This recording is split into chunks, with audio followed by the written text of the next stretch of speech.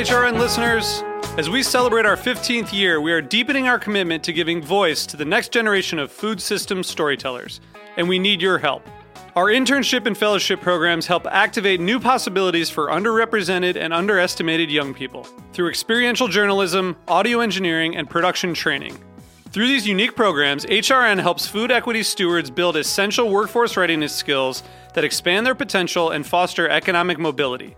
Please consider supporting these critical programs. And with a minimum donation, you can be entered to win a dinner for two at an amazing restaurant in one of 8 cities and tickets to a concert at a great venue in one of those cities.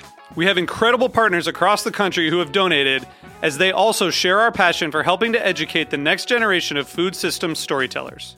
Check out heritageradionetwork.org/15 to donate and enter to win today. That's heritageradionetwork.org/15 to donate and enter to win today. And make sure you donate before March 31st. Thank you. This episode is brought to you by Yolele, the revolutionary African foods company. Learn more at YOLELE.com. This week's episode of Meat and Three is inspired by the reemergence of Cicada Brood 10. We're talking all about insects. Some people are calling crickets the gateway bug because that's a great introduction to what edible insects is all about. So we found detectable levels of cesium-137 in 68 of 122 total honey samples that we had. What is that? Is it tarantula? No, what is it? It's a tarantula. Oh, and they're going to eat it? No. Listen to Meat and Three wherever you get your podcasts.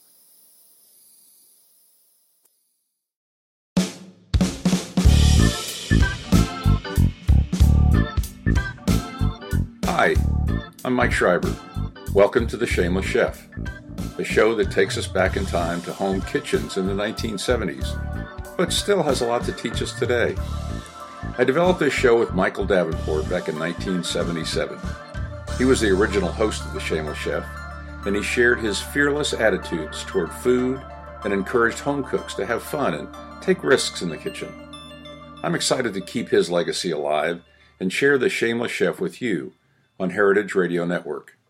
Today is our final episode of The Shameless Chef, and spotlighting Michael's personality and culinary insight over these 29 episodes has brought me so much joy.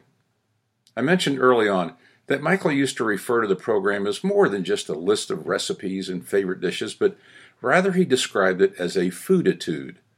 He wanted people to develop their own attitude toward food, to bring their own personality to their cooking, the preparation, and the ambiance of what you put on the table.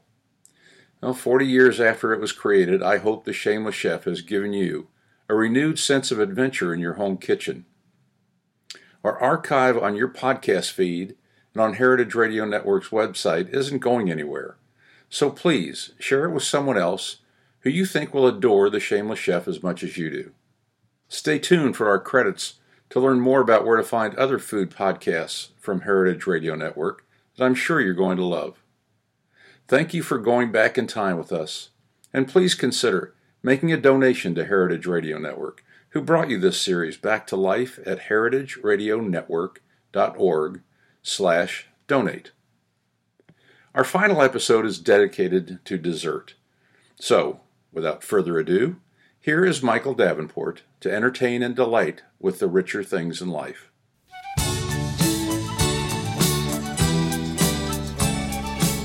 It's been said that travel broadens one, and if one is an eater, a fancier of food, and if one travels, the broadening is not only cerebral, it's abdominal.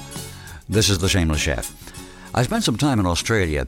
There's an indigenous dessert from down under that is caloric beyond belief and consequently most broadening. Let me introduce you to an Australian delight, the ever-popular pavlova. Imagine a dessert that's much like a giant toasted marshmallow spread across a 12-inch platter, toasted and crusty on the outside, sweetly gooey on the inside, and filled with sliced fresh fruit and topped with heavy whipped cream. Got that? Feel your acrylics melting? Does it give you an instant craving for insulin like listening to the score of The Sound of Music? Well, that, my noble friend, is a pavlova. Now, I have no idea where the name comes from. It's as indigenously Australian as kangaroos and koalas. There, the gifty shops and the hardware purveyors sell pavlova plates with the recipe emblazoned in their center like pizza plates. Housewives vie with each other over recipes and techniques for pavlova. I would assume, although exhaustive research in Australia netted me nothing, that the name derives from the fact that the white meringue looks like the tutu of a ballet dancer, and hence pavlova. I once remarked that it must have something to do with Pavlov, what with dogs and salivating and such, and the comment was not taken kindly by my Australian friends. I will send you the recipe, but it may be hazardous to your waistline, and you cook and eat it at your own risk. The courageous may want to drop me a line here at the station. You beat up egg whites and add a lot of sugar. You fill a cake pan with it, impressing the center slightly, and bake for some hour and a quarter, and the result is a giant meringue. It's fragile, slightly candied, and fluffy white with just a hint of toasty brown at the edges. This you fill with the fresh fruit of your choice: bananas, pineapple, strawberries, kiwi, passion fruit, and a melange of all of them. Top the whole thing with heavy whipped cream. Well, take my sardonic attitude with a grain of salt and no gag intended. It's truly a spectacular dessert, and very, very Australian indeed. This is Michael A. Davenport, the Shameless Chef. I contend it does no harm to indulge in a sugar fix now and then, and to that intent, the pavlova deserves bravos. Bravo.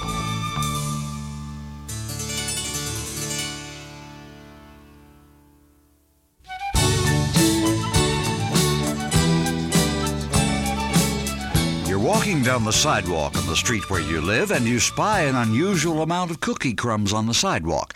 This should tell you in a trice what kind of neighborhood you live in. Everybody has an attack of the munchies now and then. This is the Shameless Chef, so let's consider munchies. You stumble out of bed in the middle of the night and you go pawing about in the fridge because you cannot live without a sardine and green pepper sandwich. Or you've been known to go through a whole package of Oreos and a quart of milk.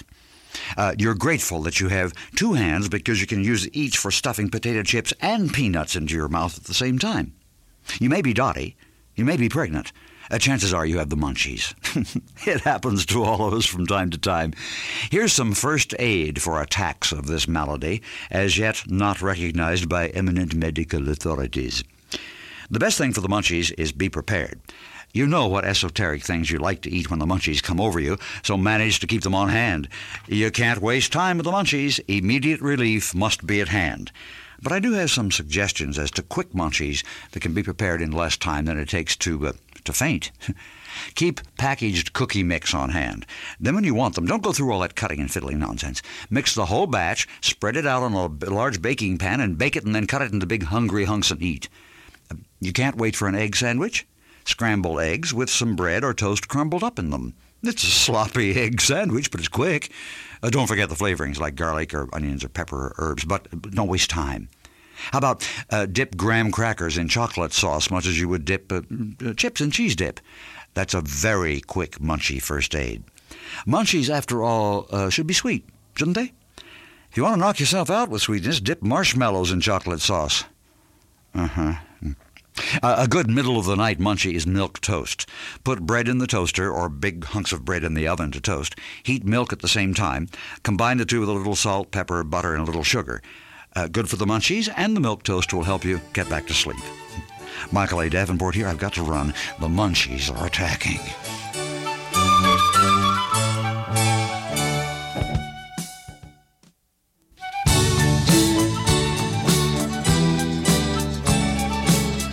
Sometimes a superb dinner or luncheon is properly concluded with cheese and cold water biscuit. Sometimes fresh fruit and espresso are a fine way to end a meal. And then there are times when the dessert should be a production with trumpets. This is Michael A. Davenport, the Shameless Chef. Let's talk about desserts, shall we? As the mind wanders, and this one does, a lot of desserts come to mind. Not the incredible pastries of the Viennese persuasion, nor the French ones smacking of royalty past, but some truly imaginative ones that I've been served from time to time, and as I think about it, not in restaurants, but at private dinners. Because at home, one usually spends more imagination than time and money on desserts. There are spectacular pies and torts and cakes and pastries that defy description, but then you'd want the recipe, and there isn't time on the broadcast media, so let me whip off a few quickies for you. Sundays, for example. I once was treated to a Sunday smorgasbord. The hostess put out containers of about 4 different flavors of ice cream, a homemade ice cream, if you please, and supplied us with scoops for each one. Then there were glass containers of various sundae toppings. It was chocolate and butterscotch and pineapple and boysenberry, strawberry, a collection of liqueurs. Then she added to that a variety of garnishes as well. There were Spanish peanuts and toasted almonds and walnuts and crushed toffee candy and crushed peppermint sticks. I think they were probably left over for some previous Yuletide. Oh, yeah, and a great bowl of fresh whipped cream. We all sat to, made our own sundaes, and as I recall, we all had more than one, and we sampled each other's concoctions. I suggest this idea to you, for it requires little or no preparation if you don't want to create homemade ice cream, that is. I'd encourage you to serve fresh whipped cream, though, for you owe it to yourself and your guests. Now, if you're muttering deprecations about calories, well, that's too bad, because incredible as it may seem, the whole world isn't on a diet. Even so, everyone falls prey to sweet temptation now and then. By the way, does anybody know why the combination of ice cream and topping is called a sundae? Davenport here, the shameless and sweet-toothed chef. Cheers. We'll be back after this break.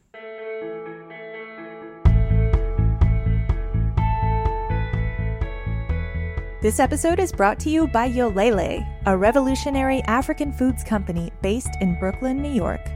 Yolele was founded by Senegalese chef, activist, and cookbook author Pierre Thiam. Yolele creates income opportunities for smallholder farming communities, supports their sustainable farming practices, and shares Africa's ingredients and cuisines with the world, starting with fonio. Fonio is a delicious, nutrient-dense, gluten-free ancient West African grain.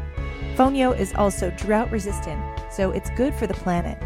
Yolele is creating a market for fonio and other African crops grown under resilient farming systems to foster a more biodiverse, drought-tolerant landscape across West Africa. Try Yolele's fonio, quick-cooking fonio pilafs, and new fonio chips, boldly flavored with the ingredients and flavors of West Africa. Sign up for their newsletter for recipes, notes from the field, and culinary discourse, and get a free bag of fonio with your next order of $32 or more. Learn more at yolele.com. That's YOLELE.com.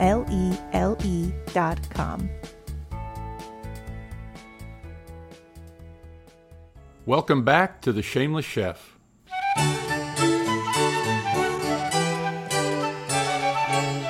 Why do people shy away from making pie crust? This isn't all that frightening. Are there ghosts of mother or grandmother turning out light, flaky pie crusts that rival the angels?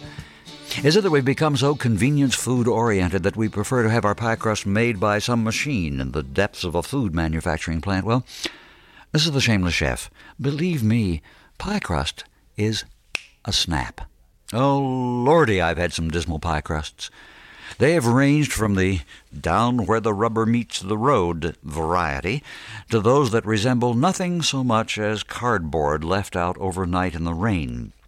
Further, I've heard husbands berate wives for their incapacity to make pie crust, always comparing them with those crusts of the past done by some aged female relative. And I've been known to make pie crust that would rival any of the above in sheer culinary horror. That is, until I learned how simple, how uncomplicated, and how unthreatening really superior pie crust can be. I'll share my incredibly simple secret with you. Now remember merely 2 things. Everything having to do with pie crust should be cold, and handle the dough as little as possible. Now, ideally, I suppose, perfect pie crust could be made outdoors in cold weather, but such an extreme isn't necessary. Just be sure that the bowl is cold, and that the shortening, or the butter, is cold, that the water is cold, and that your hands as well. Yes, use only your fingertips. Your palms are too hot. Old sweaty palms. You can use 2 knives, or a pastry blender, or a fork if you wish. Cold, also. I like using my fingertips because I get the quick feel of the dough. Then chill the completed dough before you roll it. Put it in the pie pan. Chill it again before adding the filling or the baking. Bake it in a hot oven, 400 degrees or so, and you have it. Now, as to ingredients, consult any basic cookbook or write me here at the station, but quickly, it's easy. Pie crust is this: 2 cups of sifted flour, 3/4 of a cup of shortening or butter, a little salt, about 3 or 4 tablespoonfuls of ice water. Blend, form in a ball, chill, and roll. Got it? Well, remember this above all else. Don't be intimidated by pie crust. It's only dough. Michael A. Davenport here. Some crust.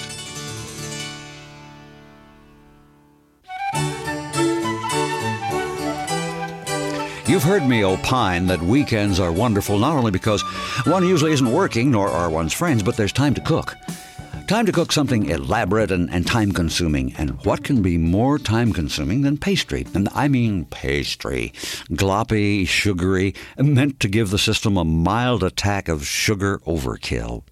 This is the Shameless Chef with a sweet tooth run riot. The sound of my voice would give you no indication, but I'm, well, if not skinny, slender. I'm blessed with a metabolism that just does not go to fat, as they say. I can finish off a major entree and smack my lips over the gooey dessert that's coming. I got a glaze over my eyes like fine pottery when I pass an ice cream emporium that specializes in monumental sundaes. And so I like to cook such things. I don't know why, but the most disgustingly, obscenely sweet concoctions are usually chocolate.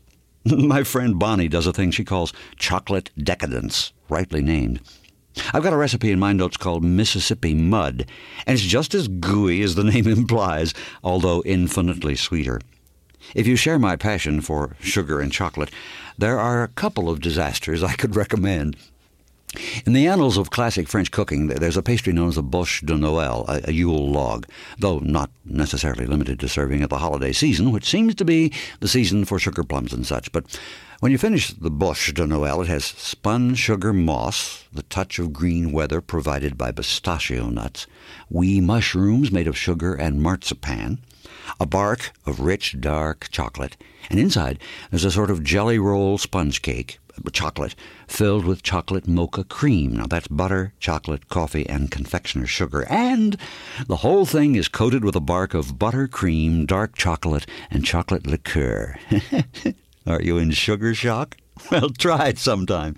It takes almost a day to do and most of the week to recover from when you've eaten it. Then there's the aforementioned Mississippi Mud. This simple concoction requires 2 kinds of chocolate, sugar, the usual cake ingredients, whipped cream, and marshmallow.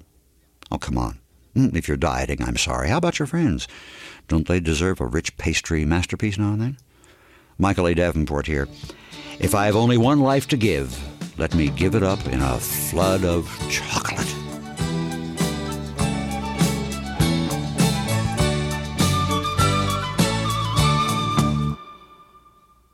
Thank you so much for listening to our series. For more home cooking podcasts, check out HRN series like Cooking Issues, The Feed, Modernist Breadcrumbs, and Pizza Quest. There are podcasts about food and beverage from across the country and around the world.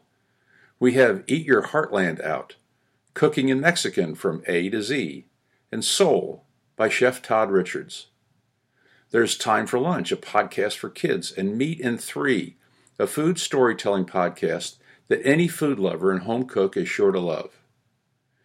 You can find our full lineup of over 40 shows at heritageradionetwork.org. Plus, we'll drop some new episodes of the Shameless Chef feed in the coming weeks, so you can get a taste of what else is in store at HRN. A big thank you to everyone who made this series possible. The Shameless Chef is produced by Dylan Hoyer and me, Mike Schreiber, with podcast development and additional production by Kat Johnson. The original theme music for The Shameless Chef was composed by Chip Davis. Armin Spengen composed the theme music for this podcast. Thank you to Karina Andreatos and Alicia Chan and V. Duong for creating our vibrant artwork each week. The voice you heard throughout this episode was Michael Davenport, the host of The Shameless Chef, who unfortunately passed in 1985, but lived a truly vibrant life. The Shameless Chef is powered by Simplecast. The Shameless Chef is a production of Heritage Radio Network, the world's pioneer food radio station. Learn more at heritageradionetwork.org and follow us at heritage_radio.